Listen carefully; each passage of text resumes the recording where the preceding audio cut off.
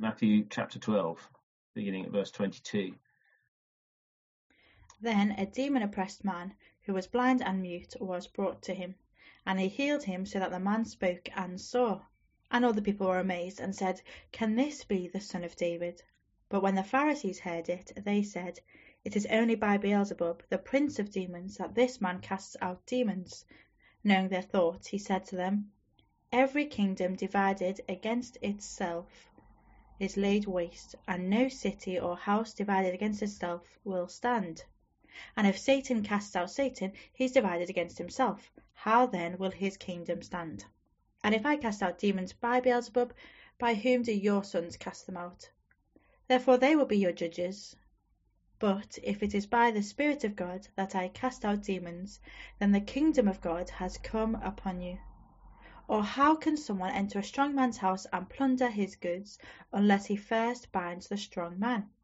Then indeed he may plunder his house. Whoever is not with me is against me, and whoever does not gather with me scatters. Blasphemy will be forgiven people, but the blasphemy against the Spirit will not be forgiven. And whoever speaks a word against the Son of Man will be forgiven, but whoever speaks against the Holy Spirit will not be forgiven, either in this age or in the age to come. Either make the tree good and its fruit good, or make the tree bad and its fruit bad, for the tree is known by its fruit. You brood of vipers, how can you speak good when you are evil? For out of the abundance of the heart the mouth speaks. The good person out of his good treasure brings forth good, and the evil person out of his evil treasure brings forth evil. I tell you, on the day of judgment, people will give account for every careless word they speak. For by your words you will be justified, and by your words you will be condemned. Have you had the virus yet? How do you know? The government in this last week have focused their communications to us on the test for the virus. It's a test that will reveal if you have COVID-19. A test that will either allow people to work or exclude them from work. It's a yes-no test. You can't be partially infected. Our response to Jesus is another test, a measure revealing us. It's a yes-no measure. And that's just what's going on here in Matthew chapter 12. It starts with this event where Jesus performs an extraordinary act, an act of kindness that transforms a man's life. But Jesus' action exposes the hearts of those who see it. Their response is not a measure of Jesus, it's a measure of them. It's a test of their hearts. Jesus rescues this man from darkness and silence that the demon has locked him into. He can do that because he is God the Son. He has power over the universe, even over evil spirits. Now, I know today in Becontree people will ask, how is a miracle even possible? And the Bible is clear about that. God the Son controls the ordinary, so he can do the extraordinary. He makes the regular, the rain, the sun, the budding and the blossoming that we see at this time of year. And so he can make the irregular. The crowds respond to this. This can't be the son of David, can it? Verse 23. All the people were astonished and said, could this be the son of David, the Messiah? I mean, he's going to do miracles, that's what we're expecting, but he's not going to act like a servant like Jesus seems to, or withdraw from confrontation like he seems to have done back in chapter 12, 15 onwards. What do others say? Well, we've got the response of the Pharisees, verse 24. They were the strict religious group in that time. People admired them for their devotion. They can't deny Jesus has done something extraordinary. This man has been released from a demon. The physical disabilities have been removed. So how do they interpret it? They judge Jesus and they reject his work. And Jesus says, well, I'm going to draw out three things that Jesus says about them, that their response measures them. It's like the virus test. It shows the reality about them. And the three things is that they contradict themselves, they condemn themselves and others, and in doing so they show what they're really like. I'll explain each of those. So firstly, they contradict themselves. He's cast out a demon. How can he do that? Verse 24, when the Pharisees heard this, they said, it's only by Beelzebub, the prince of demons, that this fellow drives out demons. Jesus says that makes no sense. Verse 25, Jesus knew their thoughts and said to them, every kingdom divided against itself will be ruined, and every city or household divided against itself will not stand. I know it might be hard to imagine it, but there are still wars carrying on in this time of lockdown and worldwide pandemic. The one that was most in our news most recently is the terrible situation in Syria. And when Syrian tanks demolish Syrian houses and Syrian helicopters ruin Syrian roads and trucks, and when Syrian troops kill Syrian civilians, when those things happen, Syria is falling apart. And that's what Jesus would suggest that these people are implying is happening. Verse 26, if Satan drives out Satan, he's divided against himself. How then can his kingdom stand? And if I drive out demons by Beelzebub, by whom then do your people drive them out? So then they will be your judges.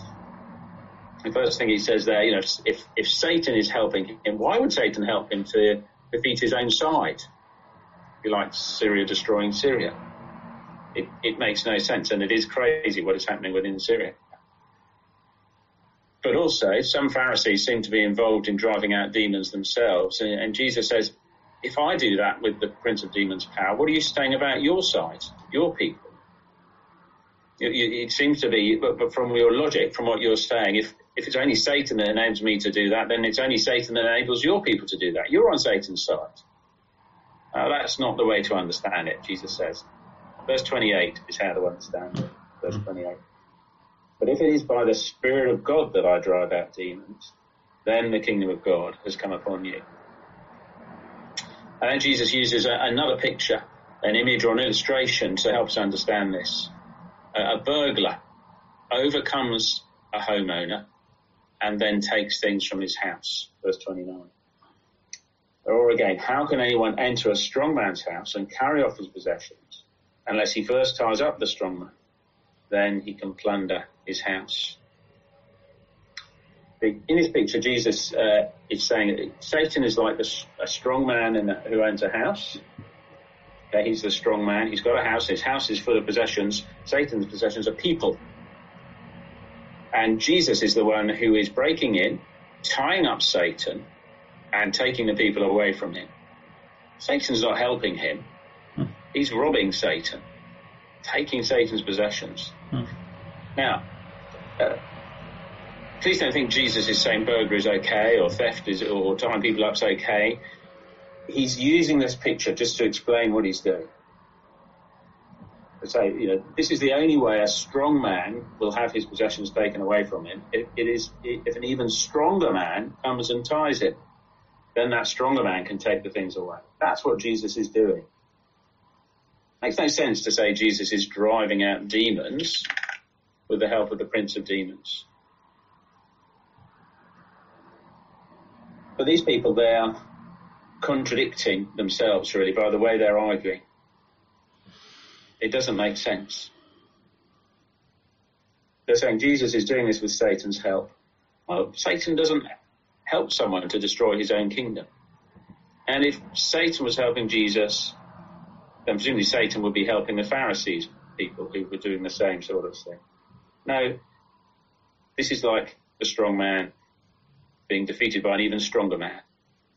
Jesus defeating Satan so he can release his captives. The problem is, though, these people are judging Jesus. If you think about it, when you make judgments about a situation or about a person, what matters is how you look at the evidence. Are you looking at the evidence of this person or this situation, or are you just using the evidence to prove your point? Mm-hmm. That's a challenge for us when we're thinking about things. We've got to watch that as Christians, that we're honest.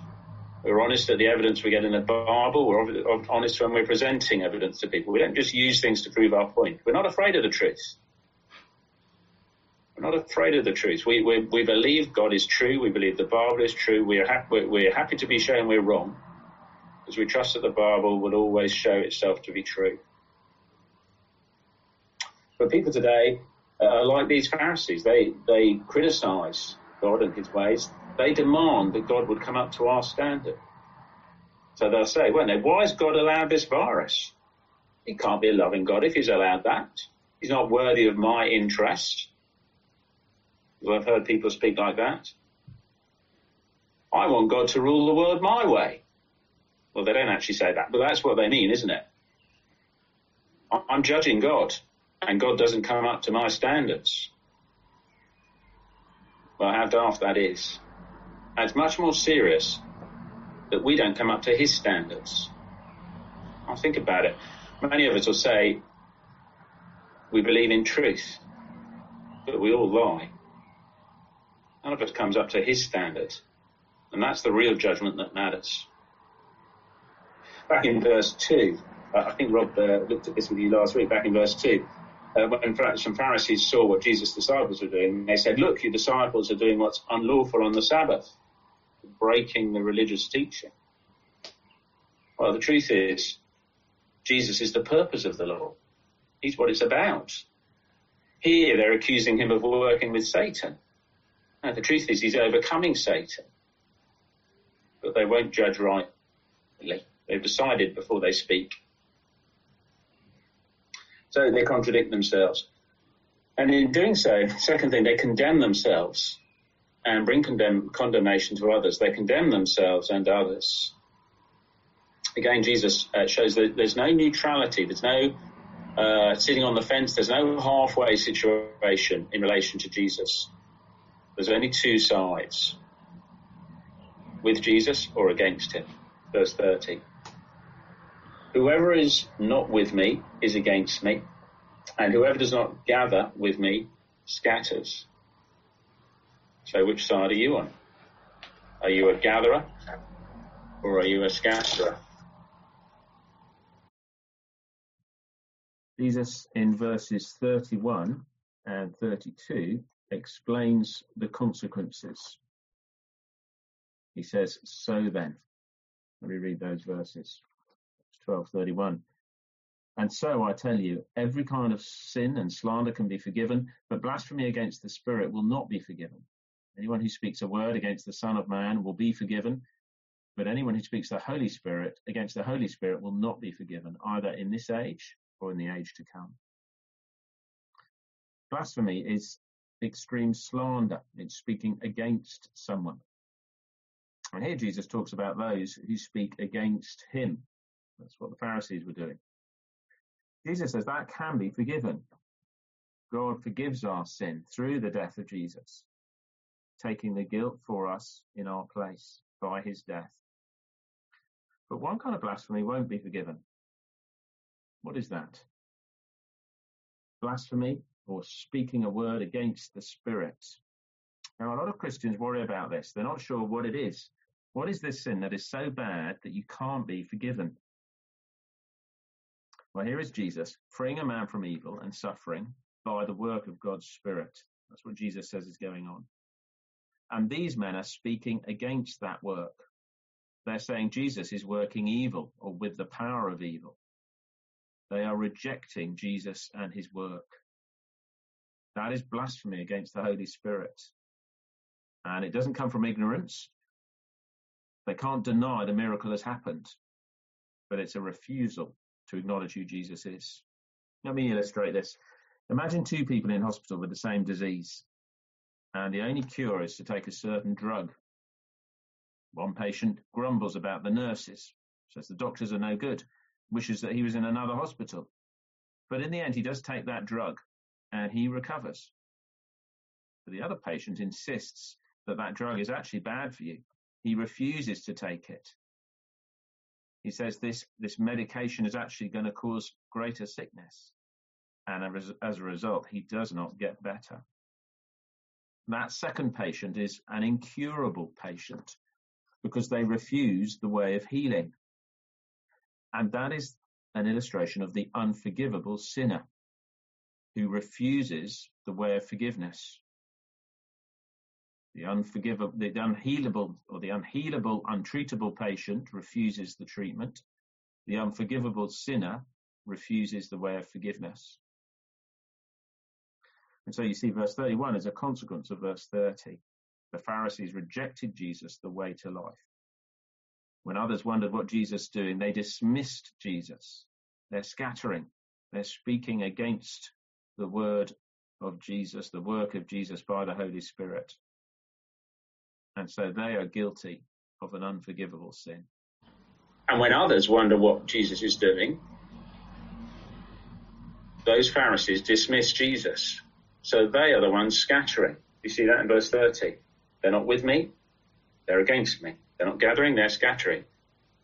When people are saying, could this be the Son of David? Could this be the Messiah? They're saying, no, he's evil. So that pushes people away from Jesus. It pushes them away from the way of forgiveness. It forces them into the position of not being able to be forgiven. Now, I don't know if any of us here, well, we're not here, any of you logging in here, are not a Christian. If you're not, hear this warning. Jesus says you can't be forgiven if you reject the way of forgiveness.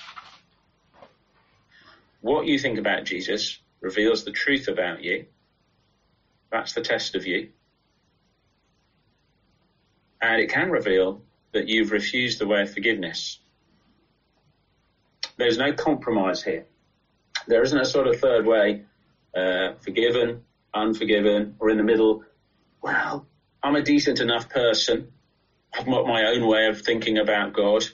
Don't bother me with your particular enthusiasm down at Becontree Church. I think I'll be all right with God in the end. That's not on offer. This is a yes, no test. There's only two options. What will be revealed about us in our response to Jesus? If we say Jesus is evil, his work is evil, I want to stay away from him, we can't be forgiven because he is the only way of forgiveness. If we say, I need forgiveness, where can I get it from? Jesus offers it. Lord Jesus, thank you for paying for my forgiveness. We will be saved. So if you're a Christian and you have prayed that prayer and that is your response to God in heaven, you are fully forgiven.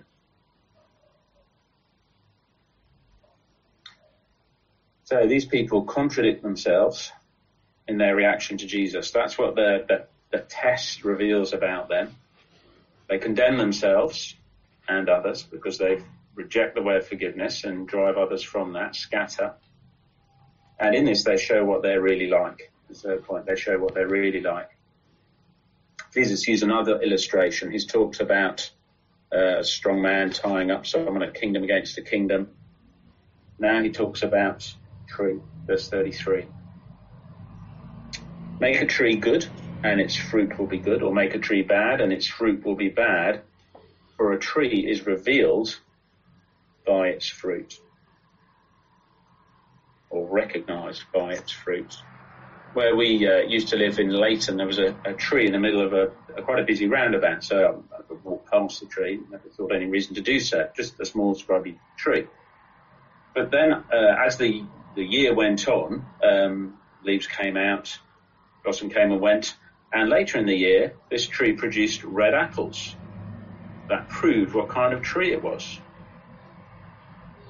That tree couldn't have produced pears or bananas. It wasn't a pear tree or banana tree. It was an apple tree. It couldn't produce conkers. It wasn't a horse chestnut tree. It was an apple tree. It produced apples. And Jesus says it's the same with people. Verse 35. A good man brings good things out of the good stored up in him, and an evil man brings evil things out of the evil stored up in him. What have they been saying? Well, back in verse 24, when the Pharisees heard this, they said about Jesus, it's only by Beelzebub, the prince of demons, that this fellow drives out demons. Their hearts were perverse and evil and mean. Why Jesus says in verse 34, he calls them a brood of vipers, dangerous, poisonous snakes. How can you say anything good? How can you who are evil say anything good? In verse 36, but I tell you that everyone will have to give account on the day of judgment for every empty word they have spoken. For by your words you will be acquitted, and by your words you will be condemned. Our acceptance with God, Jesus says here, depends on our words. I'm not sure what the word was in the version Hannah read, but in this version, it's every empty word. It can be translated every careless word. Every word you say without thinking it through carefully. When you're caught out off the spot, or on the spot, when you're put on the spot or you're caught out. Our unplanned words. Our future with God depends on that. How do we respond naturally towards Jesus? You see, their words about Jesus, these people's words about Jesus, was you've got to reject him. Jesus is the judge, and they were the defendants. And it was their attitude to Jesus that was the test that proved where their hearts were. You see, your opinion and my opinion of Jesus matters very little. It's his opinion of us that matters ultimately, in the sense that we're not judge of him. There's a right and a wrong opinion of us, and it reveals where our heart is and reveals where our future is. But ultimately, it's his opinion of us that counts. And that opinion will come out in our casual words, what we say about him when caught off guard and someone points out our sin. We might refer to him then. Or when people want to praise us and say, we're so good. How will we respond to that? Will there be any recognition of Jesus in saying, well, thank you for recognizing that, but I recognize that is a gift from Jesus at work in me. I do praise him for that. Or when a teacher or school friends or work colleagues ridicule Jesus and his people, how will we react then? Will we speak up for him? Or will we be silent or even agree with them? If you're not a Christian, or if you're going to explain this to someone who's not a Christian, you might see here that the problem we have is not just that we need to change our words. That would be like taking the apples off that apple tree and stapling pears on instead. It doesn't make it a pear tree. You don't just need a change of the fruit, because the fruit comes from within. We need a change of heart. A heart that's shifted to acknowledge who the Lord Jesus truly is. I had a very helpful comment on this episode. I'll just finish with that. In this episode, it is not Jesus who is being assessed. When people say, is this the Son of David? Or others say, no, he's working with Satan. It's not Jesus being tested. It's they who are being tested. And it's their words about Jesus that reveals the reality about them. Well, will you pass the virus test? What's more important is what the test of Jesus reveals about your heart and my heart. Let me pray for us in our response to this.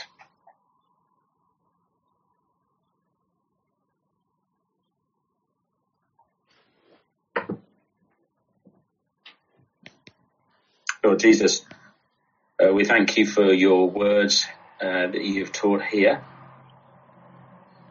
and that you organised for them to be saved for us in the Bible. Jesus, you show here by your words just how important it is how we react to you.